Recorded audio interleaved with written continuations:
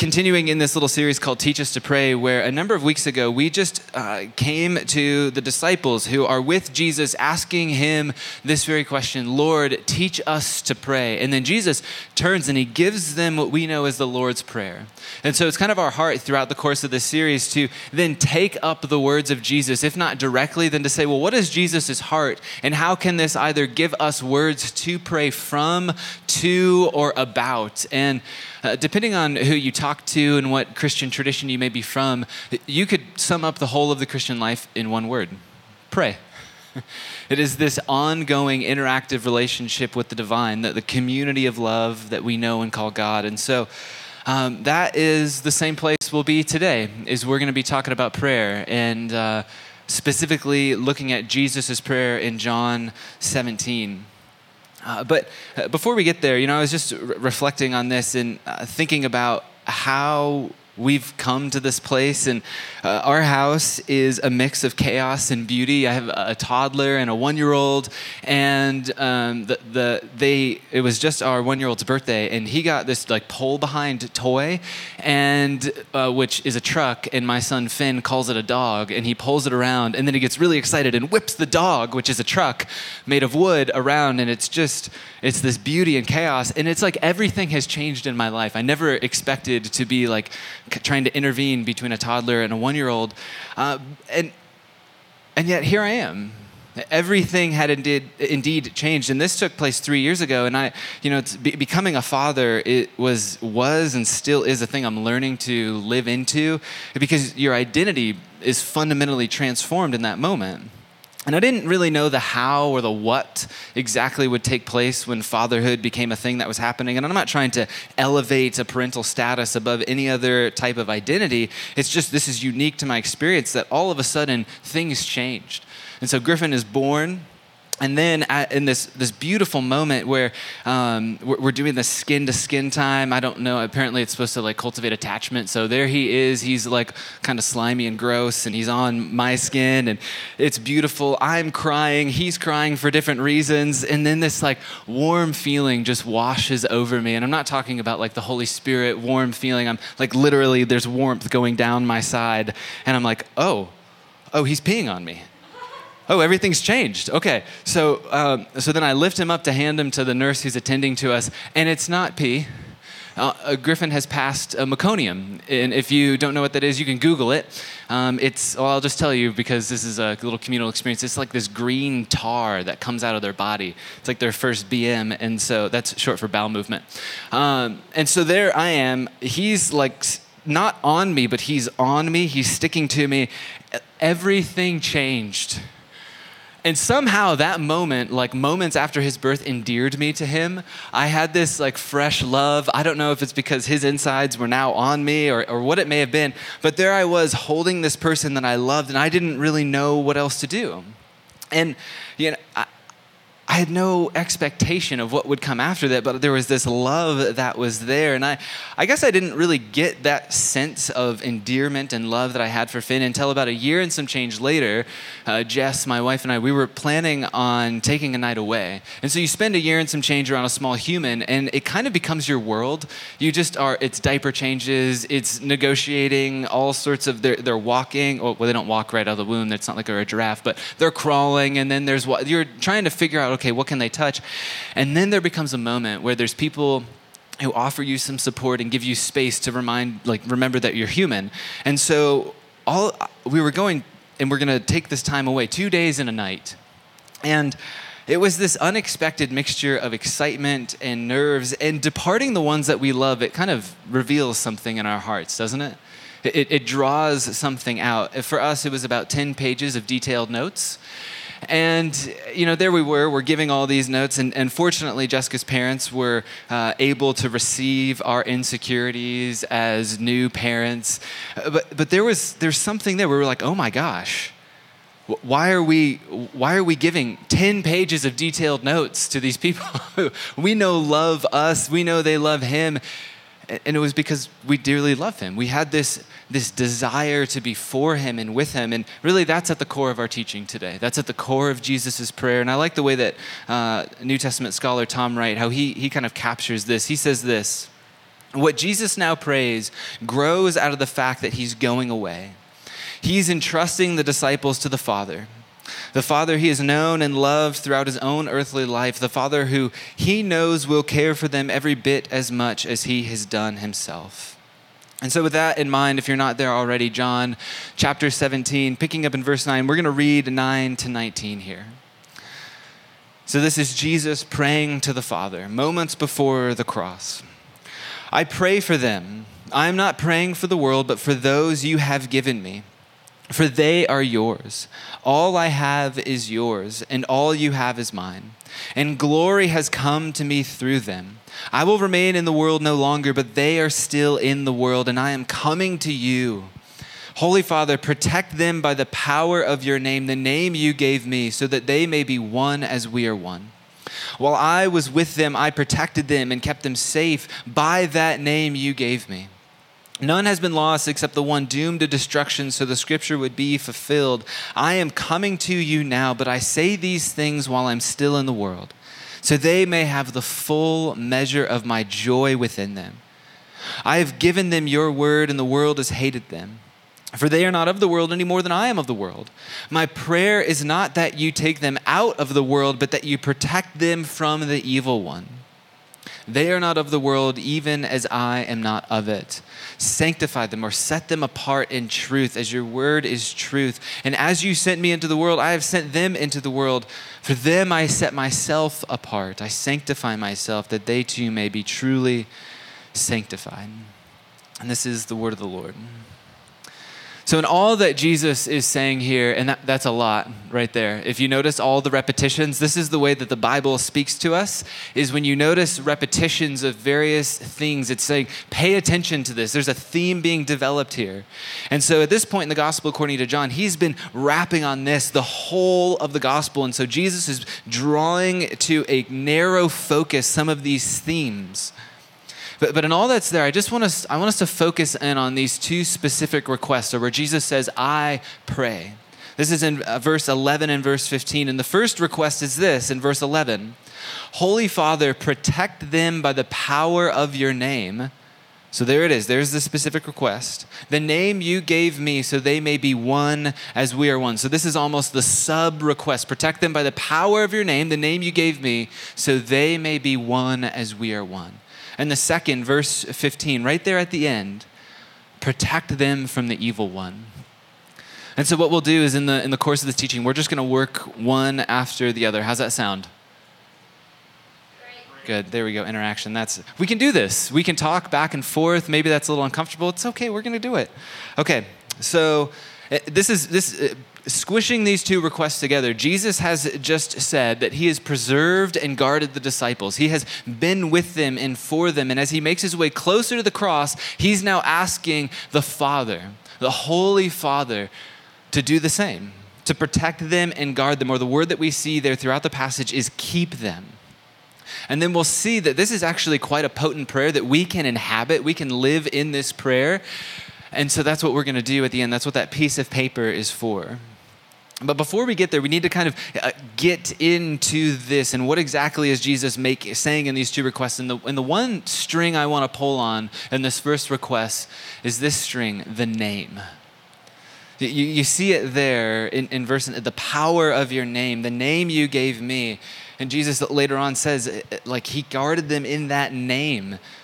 So what is this? What is the name that Jesus is talking about? And of all the things that Jesus could pray, the first explicit request that he makes is that they would be protected by the power of the name. And so let's pull the thread here. And to see this, and this is what's so beautiful about the scriptures, and like what my like hope and heart is that our hearts and imaginations will be captivated by this, because this is stinking amazing, is the name doesn't just show up right here. There's actually a whole backstory. It's like when you go into, and you just like jump into season 3 of something and you're like, well, I've heard I could just jump in. But what they do is they give you the recap. You know what I'm talking about. You binge shows. Don't act like you don't. So they give you the recap. We're about to get a recap.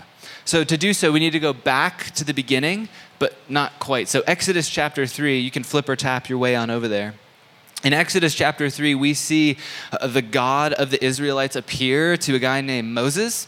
And Moses has kind of a complicated history up until this point. See, he had a unique position of privilege in the land of Egypt, even though he was a part of the enslaved people, the Israelites. Then he departs because he kills a guy. And here we find Moses in that complicated scenario, hearing from the God of Israel. And he has this peculiar interaction. And so let's see this. Verse 13, Exodus 3:13.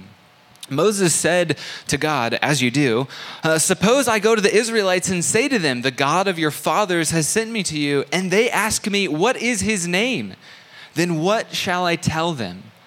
So you see, this question isn't just tangential. It's not like Moses is going, okay, this seems like an appropriate question. He's anticipating what they're going to ask. It's no, because if he goes back, his life is at risk. He goes back to the space where he was trying to intervene between these two people, and he ends up fleeing in shame and fear. And so this is a relevant question. What shall I tell them? Verse 14, and God said to Moses, I am who I am. This is what you're to say to the Israelites. I am has sent me to you. And no doubt if you've been around churchianity, you've heard a teaching from the series of the Gospel according to John, like an I am series or something where Jesus takes that name. But what we see right here is the God of Israel, the word he says here is the Hebrew word ehyeh. Go ahead and say that with me, ehyeh. You kind of get in your throat a little bit there. And this is, I am who I am. In other words, God's name, ehyeh, means that he is the one who is and who will be. In other words, God's existence does not depend on anyone or anything. This God simply is, and this is his name. But it would sound kind of strange if Moses went up to the Israelites and then said, I will be has sent me to you, because he's not ehyeh, he's not I will be. And so in the next sentence, as though the God of Israel anticipates this, we read this in verse 15. God also said to Moses, say to the Israelites, the Lord, or Yahweh, the God of your fathers, the God of Abraham, the God of Isaac, and the God of Jacob, has sent me to you. This is my name forever, the name you shall call me from generation to generation. And that word, whenever you see and you're reading in your Old Testament, the all caps Lord, that is the divine name. That's this covenantal name, this name of promise and relationship, this name of intimacy. This is Yahweh. He will be. So Moses is to go and say, he will be, has sent me to you, the God of your ancestors.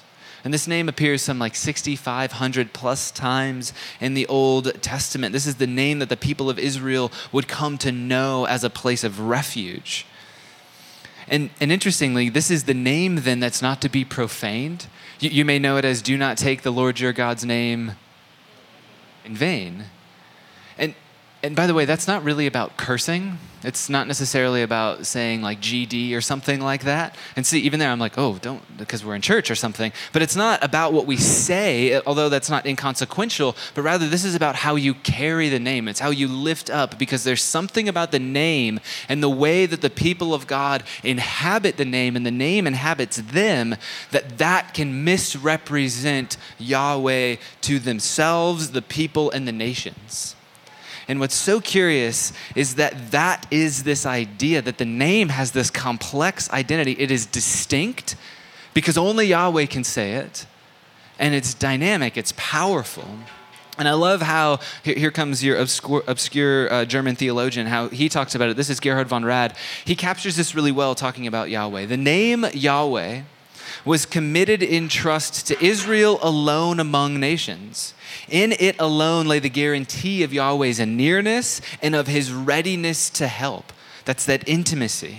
The name shared directly in Yahweh's own holiness. That's the distinctiveness. For indeed it was, so to speak, a double of his being. More on that in a moment.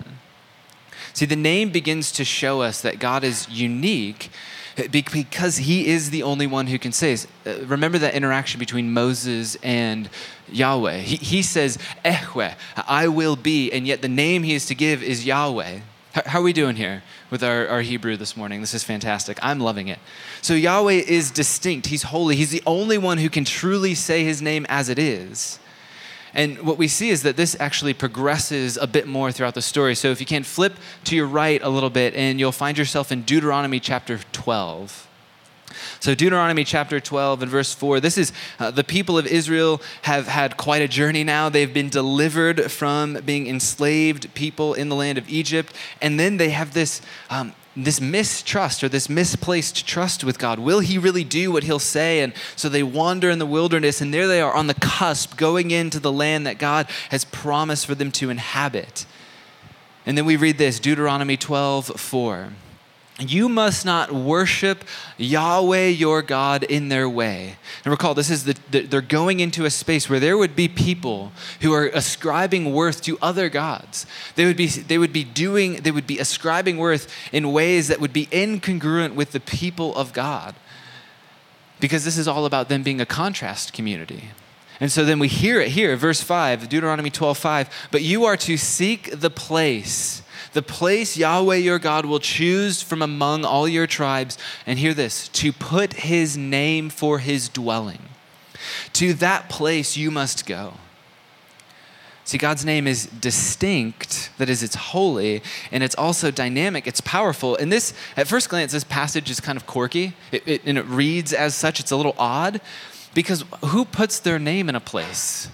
If you think about this, this could be, I heard this referenced as when you were a teenager, or maybe you are a teenager right now, and you think about your room. Maybe you actually have the gift of being able to have your own room. And so you have posters and paraphernalia all around your room. And it's like your reputation is comprised in that place. It's your glory. Someone walks, if you're not there and they show up, they see a picture of who you are. You could say that your name is in the room.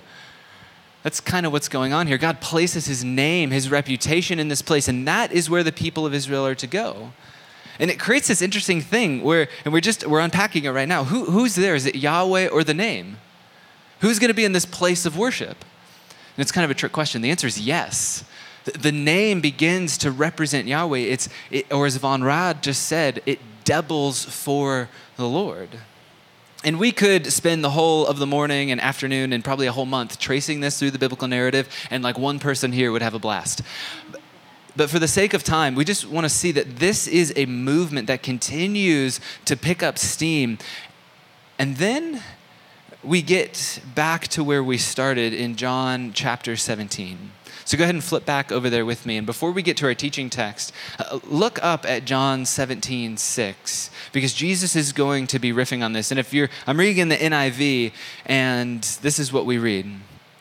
John 17:6, I have revealed you to those whom you gave me out of the world. They were yours, you gave them to me, and they have obeyed your word. Is anybody reading in a different translation? Anybody have something different there? If you're reading in the ESV, maybe you just read, I've revealed your name. See, you'll see a little footnote in the NIV is that this idea, and it makes sense because when the translators are saying this, I have revealed you, that is, I've revealed the Father, is the same as I've revealed the name.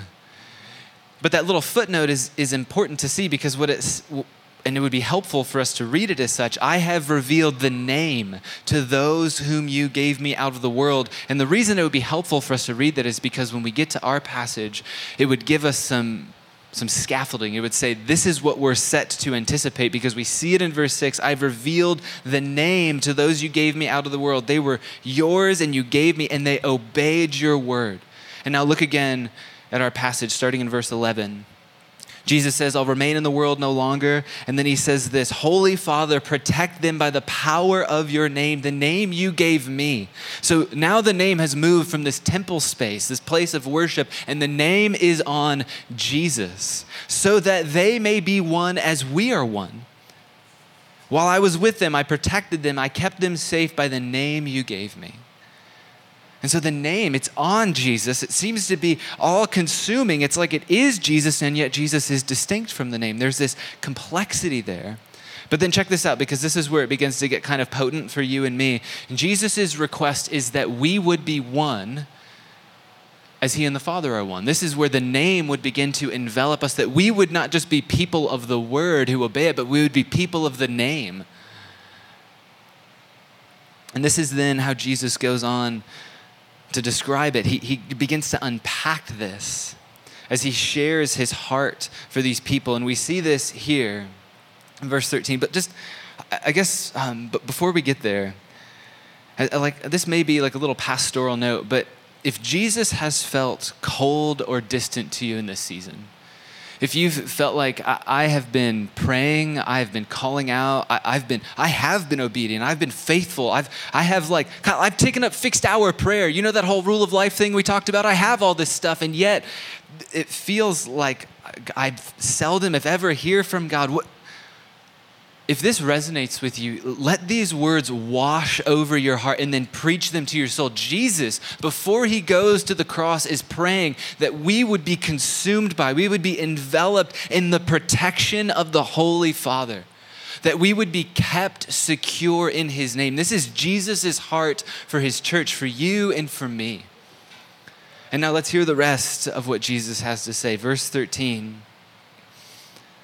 He says, I'm coming to you now, but I say these things. It is this request for unity in the name. I say these things while I'm still in the world so that they may have the full measure of my joy. Just hear that. Like Jesus' heart is for you to have joy. Not happiness, which is according to the happenstances of your life, the happenings that are going on, but joy, something that can be preserved through challenging circumstances. He wants us to have not just a little bit, not just a tiny bit, but the full measure within us. Verse 14, I have given them your word and the world has hated them, for they are not of the world any more than I am of the world. And then the second explicit request, verse 15, my prayer is not that you take them out of the world, but that you protect them from the evil one. So the request 1, keep them in the name. Request 2 is this extension, protect them from the evil one. So what comes to your mind when you hear that read? Protect them from the evil one. Anybody? Somebody's got to have like the little cartoon guy with the pitchfork, the tail. No? Okay. Maybe just a millennial. My brain was awash in cartoons Saturday morning. So this is the stuff that can capture our imagination, is protect them from the evil one. What does this even mean? And trust me, those verses that we just read, we could get into some stuff. I mean, we could talk about the theology of the world. We could talk about divine protection or spiritual warfare, which maybe we'll do another time. We could talk about holiness. There's a whole lot of really rich things. But as we pull on this thread of the name, we need to sit with the implications of Jesus' honesty, because at the core of this prayer is Jesus' honesty. So remember the scene that we're in. A little context here will help us stay awake. Jesus is with his disciples. They're in Jerusalem. This is the holy city of Israel. And this is the Passover time. This means that there's tons and tons of people. It's like the most epic festival. All of the people have come and they're ready for, I guess the equivalent would be like the Rager or something like that. But it's not EDM and stuff. It's like religious rituals. And so there they are. They're like set to encounter the divine. And there's this messianic expectation in the air. And if you've not heard that term, let me unpack this for you. This messianic expectation is that there would be a person who would come and deliver the people of Israel from their oppressors.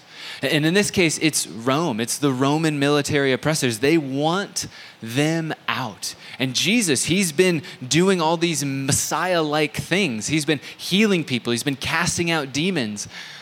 He could be the guy.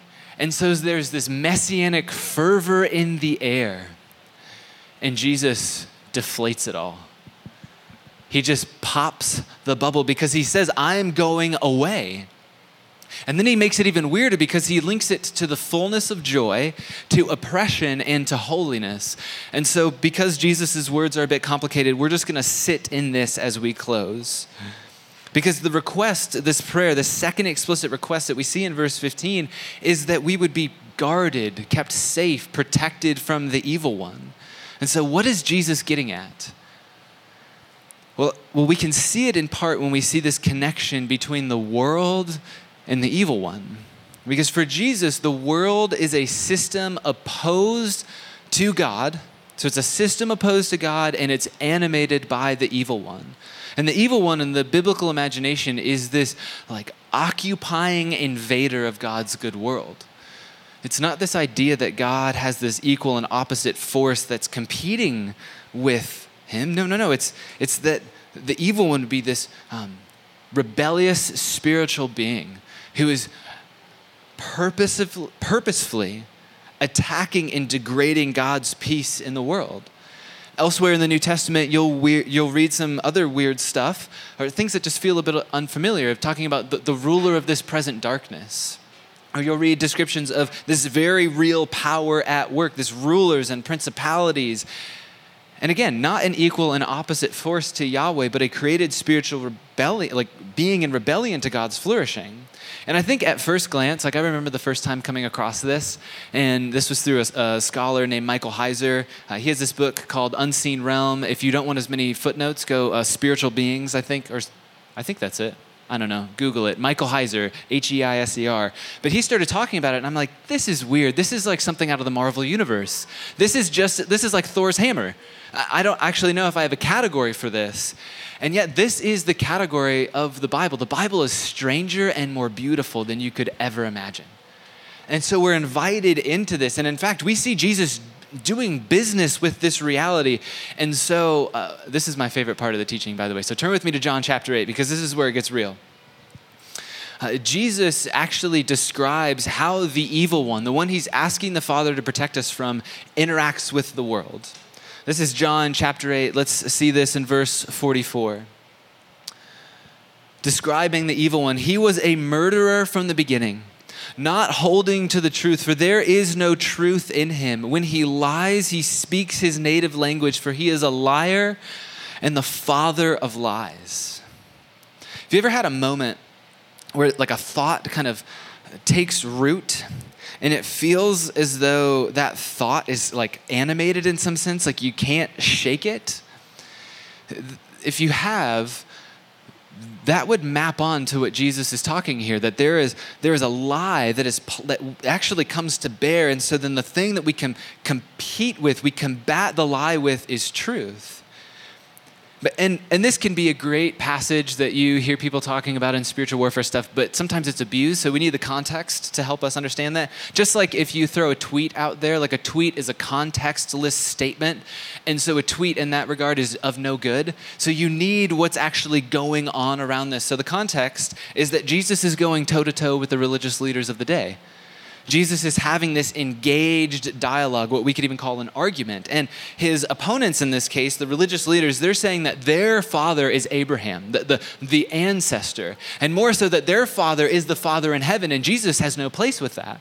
And so they begin to dismiss Jesus. And then they go here, they call Jesus demon-possessed. Because if you're having an argument and you're not getting your way, you just say, well, you're probably possessed by a demon. And so Jesus then responds to this in verse 54, chapter 8, verse 54. Jesus replied, if I glorify myself, and hold on to that, my glory means nothing. My Father, whom you claim as your God, is the one who glorifies me. By the way, that's how you throw shade in the first century. Right there. This is Jesus is at his best. Though you do not know him, I know him. If I said I did not, I would be a liar like you, but I do know him and obey his word. Your father Abraham rejoiced at the thought of seeing my day. He saw it and was glad. And then this is their response. Bro, you're not even 50. How do you say that you saw Abraham? They didn't say bro, but look how Jesus responds. Verse 58, his very truly I tell you, before Abraham was, I am. This is where we go, oh, he did. Yes, he did.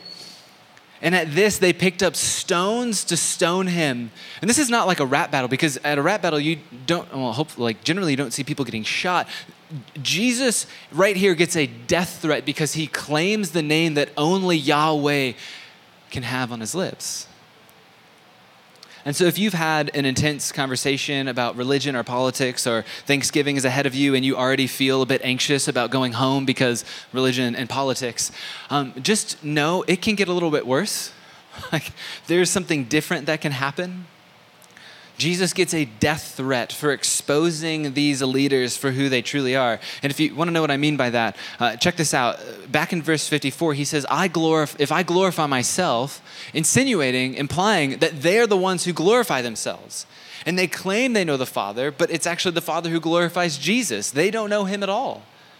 So this is Jesus exposing them as those who actually have no knowledge of God. And this happens this is the thing that informs Jesus' request to protect them from the evil one. So what is the protection? Is Jesus asking that we be protected from the stonings? Is he asking that we be protected from the intense tweets that come our way or the social ostracization where we're pushed aside or disregarded? I would say no.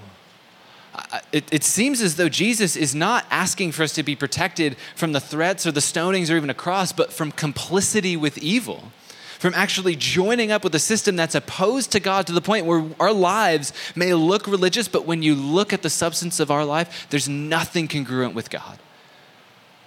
We seek death while claiming life, which is exactly what these religious leaders did. This is a potent prayer if we would receive it as such. And I think, for some of us, and I count myself in this, I have this thought I would never name the name of Jesus or claim the name of Jesus and seek death at the same time, because that's just not who I am.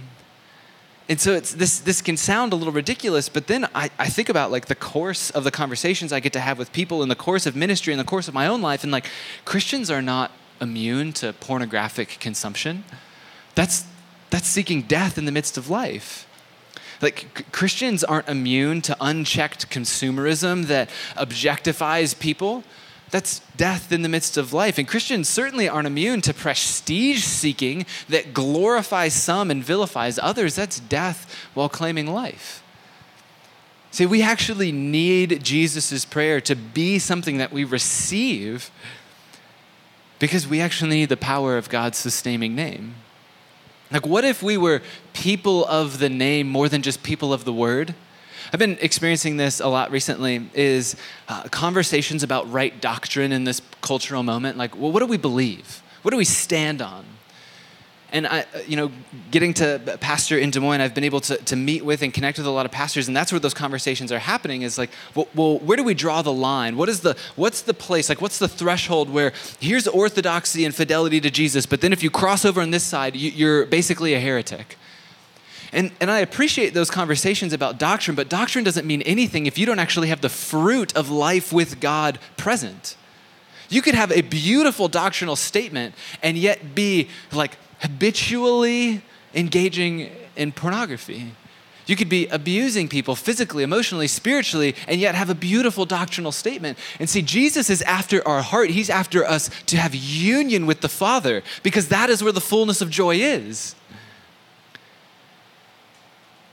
See, when we come to that time of confession and assurance, it's actually a place for us to say in the presence of others, yeah, things are not, my desires are disordered, and I'm trusting the Spirit of the living God to do this transforming work. That's why we come together. If you come here to be entertained, let me tell you, you will be let down. And if that is our sole ambition, please go, it's just not the thing. It cannot be the thing, because that's not where the fullness of joy resides. And we see it actually pretty fully in the last line of our passage, verse 19. Check this out. Jesus says, I set myself apart. I sanctify myself that they too may be truly sanctified. We're invited into this work. This is a call for us to participate, to actually be the type of people who live as though God's powerful name is at work in the world and through us. I mean, this is amazing that we would be the type of people who could manifest the name of God. This would be the place where the Israelites were commanded to seek the presence of God for renewal and restoration and the abiding presence of love. That's actually in the church. That's why you read these crazy things like at the end of Romans chapter 8. We read this, Romans chapter 8, 31. If God is for us, who could be against us? He who did not spare his own son, but gave him up for us all, how will he not also, along with him, graciously give us all things? The fullness of joy. 33, who will bring a charge against those who God has chosen? It is God who justifies. Who then is the one who condemns? No one. Christ Jesus, who died, more than that, who was raised to life, is at the right hand of God and is also interceding for us. Who shall separate us from the love of Christ? Shall trouble or hardship or persecution or famine or nakedness or danger or sword? As it is written, for your sake we face death all day long. We are considered as sheep to be slaughtered. And pause right there. You see, death actually has no hold in Jesus' name. And we see this. Paul goes on in verse 37, no, in all these things, even in death, we are more than conquerors through him who loved us. And he's convinced neither death nor life, nor angels nor demons, neither the present nor the future, nor any powers, neither height nor depth, nor anything else in all creation will be able to separate us from the love of God that is in Christ Jesus. This is the fullness of joy.